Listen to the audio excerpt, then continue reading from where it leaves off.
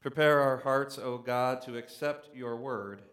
Silence in us any voice but your own, that hearing we may also obey your will. Through Jesus Christ our Lord. Amen. I'm going to go out on a bit of a limb here and guess that I'm not the only person who likes to watch Fail Army or America's Funniest Home Videos or Ridiculousness or any of those shows where they post videos of people doing dumb things and getting hurt. Half the time, you know exactly what's going to happen from the very beginning of the clip, don't you? Someone's strapped to a souped-up lawnmower, and they've got a hockey helmet on and couch cushions duct taped to their chest. You know they're going to crash and burn. Or you see a guy standing on the roof of his house, and on the ground below him is the family's trampoline, and next to that is the family's above-ground swimming pool. And you know that guy's never going to make it into that pool. And anytime you see someone in their bedroom holding any sort of martial arts instrument, you know what's going to happen, don't you? If it's a sword, you can just say goodbye to that light fixture or that TV that's just in frame. If it's a pair of nunchucks, well, you know that guy won't be singing bass in the choir anytime soon.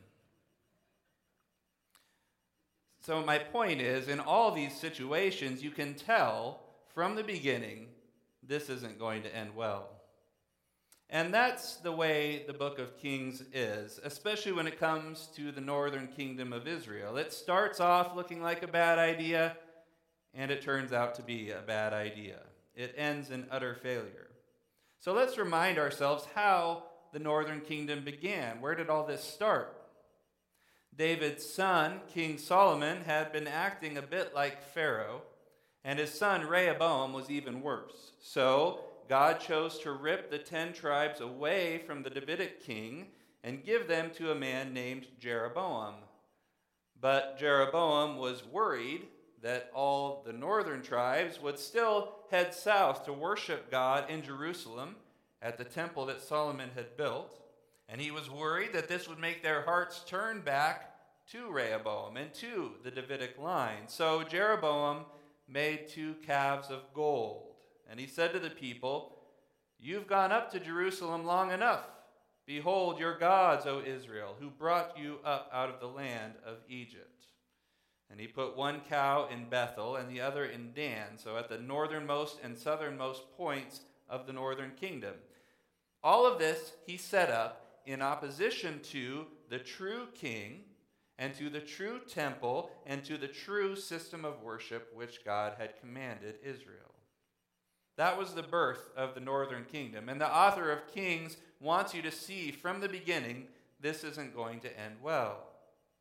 This is a kingdom that was founded upon idolatry. And the author keeps reminding us of this some 20 times over the course of 1st and 2nd Kings thus far. He tells us that such and such a king walked in the way of Jeroboam. Such and such a king did not turn away from the sins of Jeroboam. It's like the chorus of the song of the northern kingdom, and it's a chorus of idolatry. And Yahweh has been putting up with it this whole time, as we've seen over weeks, sending prophets to warn his people. He has mercifully delayed judgment. But now the time has come. The sins of Jeroboam and of all the kings and all the people who followed in his footsteps finally brings about the end of the northern kingdom. The last king to reign in Israel is Hoshea. And in 2 Kings chapter 17 we learn, in the 12th year of Ahaz, king of Judah, Hoshea, the son of Elah, began to reign in Samaria over Israel, and he reigned 9 years. And he did what was evil in the sight of Yahweh, yet not as the kings of Israel who were before him. Okay, so Hoshea was bad, but not as bad as the other kings of Israel, which is a pretty low bar, but at least he has that going for him, right?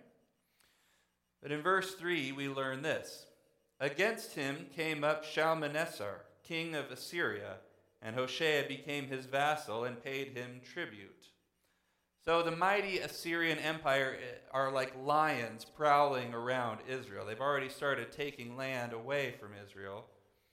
And I want you to remember that image for later, that they are like lions prowling around Israel. They are lions Yahweh has sent to judge idolatrous Israel. Now at first, Hoshea, the king, submits to them. But then we have verse 4. But the king of Assyria found treachery in Hoshea, for he had sent messengers to So, king of Egypt, and offered no tribute to the king of Assyria as he had done year by year. Therefore the king of Assyria shut him up and bound him in prison. Now think about what's going on here. Israel is under threat from Assyria. Does Hoshea cry out to Yahweh for deliverance, for salvation? Does he look to God? No. Who does he look to? He looks to Egypt. He looks to the very nation that once enslaved Israel and from whom Yahweh delivered them at the Exodus. Think about how God has defined himself to Israel all along. You don't have to look far, just look down at verse 7. The people of Israel had sinned against Yahweh their God, who had brought them up out of the land of Egypt from under the hand of Pharaoh. Hoshea, why do you want to go back to Egypt? Why do you want to put yourself under the yoke of Pharaoh once again? Hoshea would reverse the Exodus. He would undo what God has done. It's a bad idea, and it ends up backfiring on Hoshea. The king of Assyria hears of this, and he takes Hoshea captive. And so now the king of Israel is a slave of Assyria. Verse 5. Then the king of Assyria invaded all the land and came to Samaria, and for 3 years he besieged it. In the 9th year of Hoshea, the king of Assyria captured Samaria, and he carried the Israelites away to Assyria and placed them in Halah and on the Habor, the river of Goza, and in the cities of the Medes. This is the first exile of Israel. The Assyrians take Israelites captive and they relocate them. They didn't take all the Israelites. Most likely they would have taken the social elites, the ruling class, those who would cause trouble if left in Israel. The commoners, the agricultural workers, would be left in Israel to continue to work the land for the Assyrians. But they take the upper crust of Israelite society, and what they do is they settle them in various locations scattered throughout their empire. And it's important to know that this is part of Israel's history. It's relevant for things that happen later in Scripture. For example, why is it that the Apostle Paul later is able to travel all over the ancient world and find Jewish communities everywhere he goes?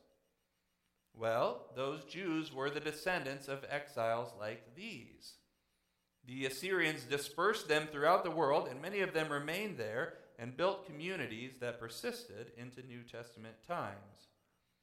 So despite Israel's unfaithfulness, and despite the terrible siege and captivity that they have to now endure, Yahweh still uses this event to thrust the Israelites into the Gentile world, with the effect that the knowledge of Yahweh spreads far beyond the bounds of Israel. But the author of Kings tells us why all this happened, why Israel was conquered and exiled from the land. It wasn't just that the Assyrians had become so powerful. It wasn't just that the Israelite king was really bad at politics. Why did this happen to Israel? God has a sovereign purpose behind the events of world history. Verse 7 tells us, this occurred because the people of Israel had sinned against Yahweh their God, who had brought them up out of the land of Egypt. The fall and exile of Israel happens because the people sinned against God. And Kings goes on to identify this sin, and it gives us a litany of offenses. It says, they feared other gods. Verse 8, and walked in the customs of the nations whom Yahweh drove out before the people of Israel, and in the customs that the kings of Israel had practiced. And the people of Israel did secretly against Yahweh their God things that were not right. They built for themselves high places in all their towns. Verse 10, they set up for themselves pillars and asherim on every high hill and under every green tree, and there they made offerings. Verse 12, they served idols, of which Yahweh had said to them, you shall not do this. He said that in the Ten Commandments. Verse 16, they made for themselves metal images of 2 calves, the calves that Jeroboam had made, and worshipped all the host of heaven, and served Baal. And they burned their sons and their daughters as offerings, and used divination and omens, and sold themselves to do evil in the sight of Yahweh, provoking him to anger. Now, we're not going to take the time to read about each one of these things, but all of these things were forbidden by God's law. You can find a passage in Exodus or Deuteronomy that forbids each one of these things. But you see the basic theme, don't you? What are the sins of Israel? All of these things are forms of idolatrous worship. It is because of idolatrous worship that all this has come upon Israel. Whether they're worshiping at the golden calves, at the high places, at the Asherim poles, or sacrificing their own children to the pagan gods, all of these sins have to do with rejecting the worship demanded by Yahweh and embracing the worship of foreign gods. The author of Kings tells us that the exile of Israel was God's judgment for their idolatry. And Israel has no excuse in this. Right in the center of this litany of idolatry, the author tells us in verse 13, Yahweh warned Israel and Judah by every prophet and every seer, saying, turn from your evil ways and keep my commandments and my statutes in accordance with all the law that I commanded your fathers and that I sent to you by my servants the prophets. God graciously warned his people that this would happen. But verse 14, but they would not listen, but were stubborn, as their fathers had been. And pay close attention to this. They did not believe in Yahweh, their God. I would probably translate that, they did not trust Yahweh, their God. Israel's sin is idolatry. That's clear. But I want you to see that ultimately, this is not just about disobedience, it's about faith. The root sin underneath idolatry is always failing to trust God. It's failure to trust God. That's why Israel and her kings seek after all these idols, because they do not trust Yahweh to deliver them. They do not trust Yahweh to save them. They do not trust Yahweh to provide for them. We're not just talking about works here, we're talking about faith. They did not trust in Yahweh, their God. Verse 18, therefore Yahweh was very angry with Israel and removed them out of his sight. He removed them out of his sight. He let the Assyrians come in and conquer his people and take them out of the land he had given them. So we have a reversal of the Exodus here. Now at that time, at the time of the Exodus, God heard his people's cries and he saw their oppression and he sent them a deliverer. He saw them. But now God does not see. He has cast Israel out of his sight. They will not be delivered. The author of Kings goes on at this point to tell us that Judah is no better. The southern kingdom followed in the steps of their brothers from the north, and we will see in a few weeks that Judah will eventually fall as well. They will fall to the Babylonians. And Judah too will be exiled, but we'll talk more about that when we get there. In verse 21, the author reminds us that this idolatry in Israel goes back to the very beginning. He says, when Yahweh tore Israel from the house of David, they made Jeroboam king. And Jeroboam drove Israel from following Yahweh and made them commit great sin. What was that sin again? 2 golden calves, the foundation of Israel's idolatry. And in verse 22, we see the chorus of the Song of the North once again. The people of Israel walked in all the sins that Jeroboam did. They did not depart from them until Yahweh removed Israel out of his sight, as he had spoken by all his servants the prophets. So Israel was exiled from their own land to Assyria until this day. Goes back to the beginning. Jeroboam and his golden calves, undoing the Exodus. A diseased tree cannot bear good fruit. So the Assyrians have laid siege to and conquered the northern kingdom of Israel. They have deported many of the Israelites to other lands. What will happen to the land of Israel now?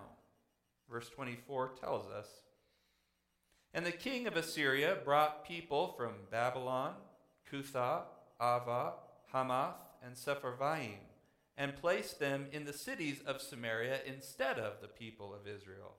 And they took possession of Samaria and lived in its cities." So just as the king of Assyria deported Israelites to other lands, he has all these other people that he's conquered, and he sends a bunch of them into Israel. Israelites going out, foreign peoples coming in. It's a reversal of the conquest, isn't it? Just as Israel under Joshua once conquered this land and dispossessed the nations who had been living there, now under Hosea, Israel is dispossessed and other nations come in to take their land. And it's interesting that this happens while Hosea is king, because his name is basically the same as Joshua in Hebrew. Hosea proves to be an anti-Joshua. Joshua's conquest is undone during his reign. And this importation of all these various foreign peoples into Israel is hugely important for the rest of biblical history. It has a massive impact on that society. And we're going to talk about that more in just a moment. But when all these people come to Israel and settle there, forced to be settled there by the king of Assyria, something happens. Verse 25. "And at the beginning of their dwelling there, they did not fear Yahweh. Therefore Yahweh sent lions among them, which killed some of them. So the king of Assyria was told, 'The nations that you have carried away and placed in the cities of Samaria do not know the law of the God of the land. Therefore he has sent lions among them. And behold, they are killing them, because they do not know the law of the God of the land.'" So you need to know that this is the way the peoples of the ancient Near East viewed the world. Okay? They didn't think there was only one God over all creation. They actually believed that each people group, each region even, had its own God.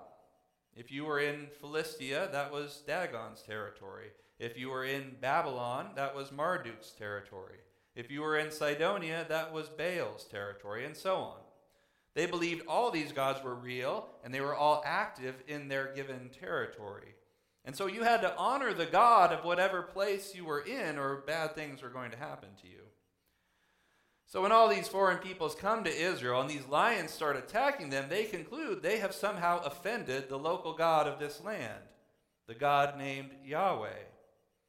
Verse 27, "Then the king of Assyria commanded, 'Send there one of the priests whom you carried away from there, and let him go and dwell there and teach them the law of the God of the land.' So one of the priests whom they had carried away from Samaria came and lived in Bethel and taught them how they should fear Yahweh."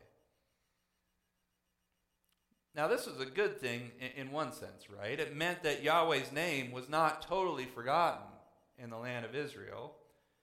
But I think we're also meant to see some irony in this. Remember, Yahweh's chosen people have just been exiled from this land precisely because they did not fear Yahweh. When the lions of the Assyrian Empire began attacking the Israelites, it did not drive them to fear God more. They didn't care about his law. They rejected the prophets and the priests that he sent them. But here, after the exile, you have these Gentiles coming into the land, and they actually do fear Yahweh. They respond when he sends lions to judge them. These Gentiles actually seek to learn and follow Yahweh's law, and they ask for priests to teach it to them. So it seems like they show more faith in Yahweh than the Israelites did.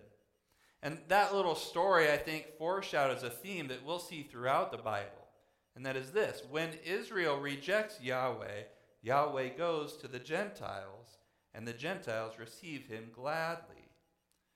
So there is some powerful irony going on here with this story of the lions. I think that's partly why it's in here.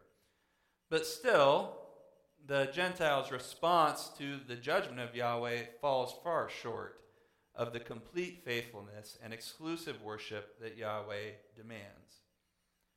Whoever this priest was that was sent to them, he did not tell the people to worship at the true temple in Jerusalem, but he led worship at Bethel, where one of Jeroboam's golden calves was located. And it appears he didn't preach that Yahweh was the only true God, who requires the abandoning of all other false gods. Not that you would really expect a priest from the northern kingdom to do that. They hadn't been very good at that so far. But it tells us in verse 29, every nation still made gods of its own, and put them in the shrines of the high places that the Samaritans had made, every nation in the cities in which they lived. The men of Babylon made Succoth-Benoth. The men of Cuth made Nergal. The men of Hamath made Ashima. And the Avites made Nibhaz and Tartak. And the Sepharvaites burned their children in the fire to Adramelech and Anamelech, the gods of Sepharvaim. So none of these people actually abandoned the gods of their homeland. They simply added Yahweh to the mix, just another territorial deity to be appeased. This is called syncretism. Rather than claiming one religion over against the others, you just combine them all. Mix them together. Try to, cover all the bases. What does Yahweh think of syncretism? What did God told Israel at the Exodus? All you have to do is glance down at verse 35. You shall not fear other gods, or bow yourselves to them, or serve them, or sacrifice to them, but you shall fear Yahweh, who brought you out of the land of Egypt. Israel is to have one God. I am Yahweh, that is my name. My glory I give to no other, nor my praise to carved idols. There's no room for syncretism in the worship of Yahweh. But the northern kingdom has been idolatrous since the beginning. And this huge influx of other peoples and their gods doesn't help. And we need to understand this part of the story of the northern kingdom of Israel, of Samaria. All the Israelites who are left in the land fall under the influence of these imported peoples, and they intermarry with them, and they take on their customs, and they take on their gods, and what you're left with is syncretistic religion, where the name of Yahweh is known, but only as one God among the many, and his law is not being followed. Knowing about this history is actually really helpful when you're trying to understand the New Testament, because where is all this taking place again? What's the capital of the northern kingdom? It's Samaria. What do you call people who come from Samaria? Samaritans, right? Do we hear anything about Samaria and Samaritans in the New Testament? Yeah, we do. What do you know about Samaritans in the time of Jesus? How did the people of the south, of Judah and Jerusalem, view Samaritans? They despise them, don't they? Better to be a dog than a Samaritan for them. They actually go out of their way to walk around Samaria when they travel from Galilee in the north down to Jerusalem in the south, because nobody wants to get near the Samaritans and be infected by them. It's why all the Jews of Jesus' day are absolutely appalled when he works miracles in Samaria, or when he speaks to a Samaritan woman at a well. It's why it's so scandalous when Jesus tells this story where a Samaritan is the hero and the priest and the Levite are the bad guys. It's why the Jews insult Jesus by calling him a Samaritan. It's why the Holy Spirit has to work a special miracle in Acts 8 to prove to Peter and John that the gospel would actually be going to the Samaritans. All that hatred and animosity between Jews and Samaritans we see in the New Testament, despite their common heritage, It's because of this, because the Samaritans are the remnants of the northern kingdom of Israel. At their beginning, they were cut off from the Davidic line. They refused to worship at the temple in Jerusalem. That would have been bad enough to make Judah despise them. But then here at the time of this exile, they become all intertwined with these foreign people, and they adopt their customs, and they worship their gods, and they stop following the law of Moses. So they are compromised. They are corrupted by pagan worship in the eyes of the southern kingdom. And so the people of the southern kingdom of Judah disown their brothers from the north, and they despise them, and they want nothing to do with them. Even after the exile, when the author of Kings is writing, he says of the Samaritans in verse 34, "To this day they do according to the former manner. They do not fear Yahweh, and they do not follow the statutes or the rules or the law of the commandment that Yahweh commanded the children of Jacob, whom he named Israel." In verse 41, "So these nations feared Yahweh and also served their carved images, and their children did likewise, and their children's children, as their fathers did, so they do to this day." So this continues on, and this dynamic is still in play when Jesus comes onto the scene 700 years later. It goes back to what we're learning right here in 2 Kings 17, and it helps us understand that problem between the Jews of the south and the Samaritans that we see in the New Testament. So 2 Kings 17 is the end of the northern kingdom of Israel. Their king is taken captive. Their best and brightest are scattered throughout the world. Those who remain in the land become compromised and corrupted by foreign ways and foreign gods. We will carry on in the book of Kings, and we will see Judah follow much the same trajectory, but the story of the northern kingdom goes no further. They would not heed the gracious call of Yahweh, and so he cast them out of his sight. And for the author of Kings, this is no surprise. He knew it was going to go bad from the beginning. The sins that caused Israel's fall are the same sins upon which it was founded. That repeated refrain, "They did not depart from the sins of Jeroboam." That's carried down through the whole story. And so the author of Kings wants his audience, wants us to ask, how could this terrible tragedy, this exile, and the loss of the promised land, how could this have been avoided? By trusting Yahweh. By trusting the God who delivered you from exile the first time, the God who triumphed over the oppressive Gentile empire and brought you to this land. And trust God enough to obey him. Trusting him that when he says, "You shall have no other gods," he intends it for your good. Because those other gods are not gods. They cannot save. So have nothing to do with false saviors who promise comfort, safety, flourishing, and life, because only God can provide these things. Trust in him and worship him alone. Trust God by trusting the line of kings to which he has committed himself, the line of David. And even when those Davidic kings fail, trust that God will not. He has promised to raise up the offspring of David and establish his throne forever. Trust that he will one day do that. People of God, we today are to trust that God has done that. He has raised up the son of David. I told you Hosea's name is very close to Joshua, and it's the same name as Jesus, Yeshua. At the end of centuries of wicked and idolatrous kings, God finally raised up the true Hosea, the true salvation of Yahweh. Hosea feared the lions at the door, but did not call upon Yahweh to save Israel. Because of this, he lost his crown. He lost his kingdom. His people were taken from him. His land was invaded and given over to foreigners. The better Hosea also faced the lions. He too was cast out of God's sight on the cross. But even the cry of his exile is a cry of faith. My God, why have you forsaken me?"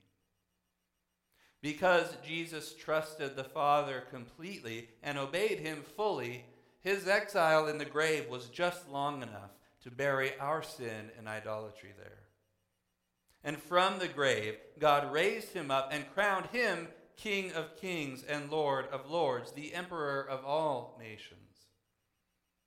Because of his faithfulness, the Father gave him the whole world as his dominion, Jerusalem and Judea and Samaria and the ends of the earth. And now all nations stream into his kingdom, abandoning their idols and laying their glory at his feet. Having already faithfully passed through the exile of death, Jesus shall never be exiled again. He shall never die, and his reign shall never end. And because of his faithfulness, those who put their faith in him will never be exiled from the kingdom, but shall remain with him forever.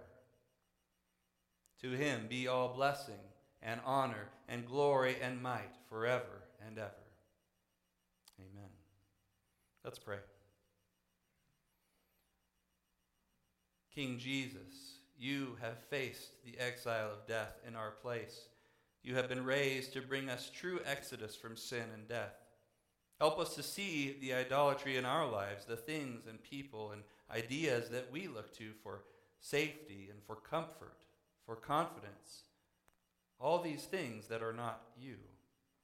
Teach us to put our trust in you and in you alone. We pray in your name. Amen.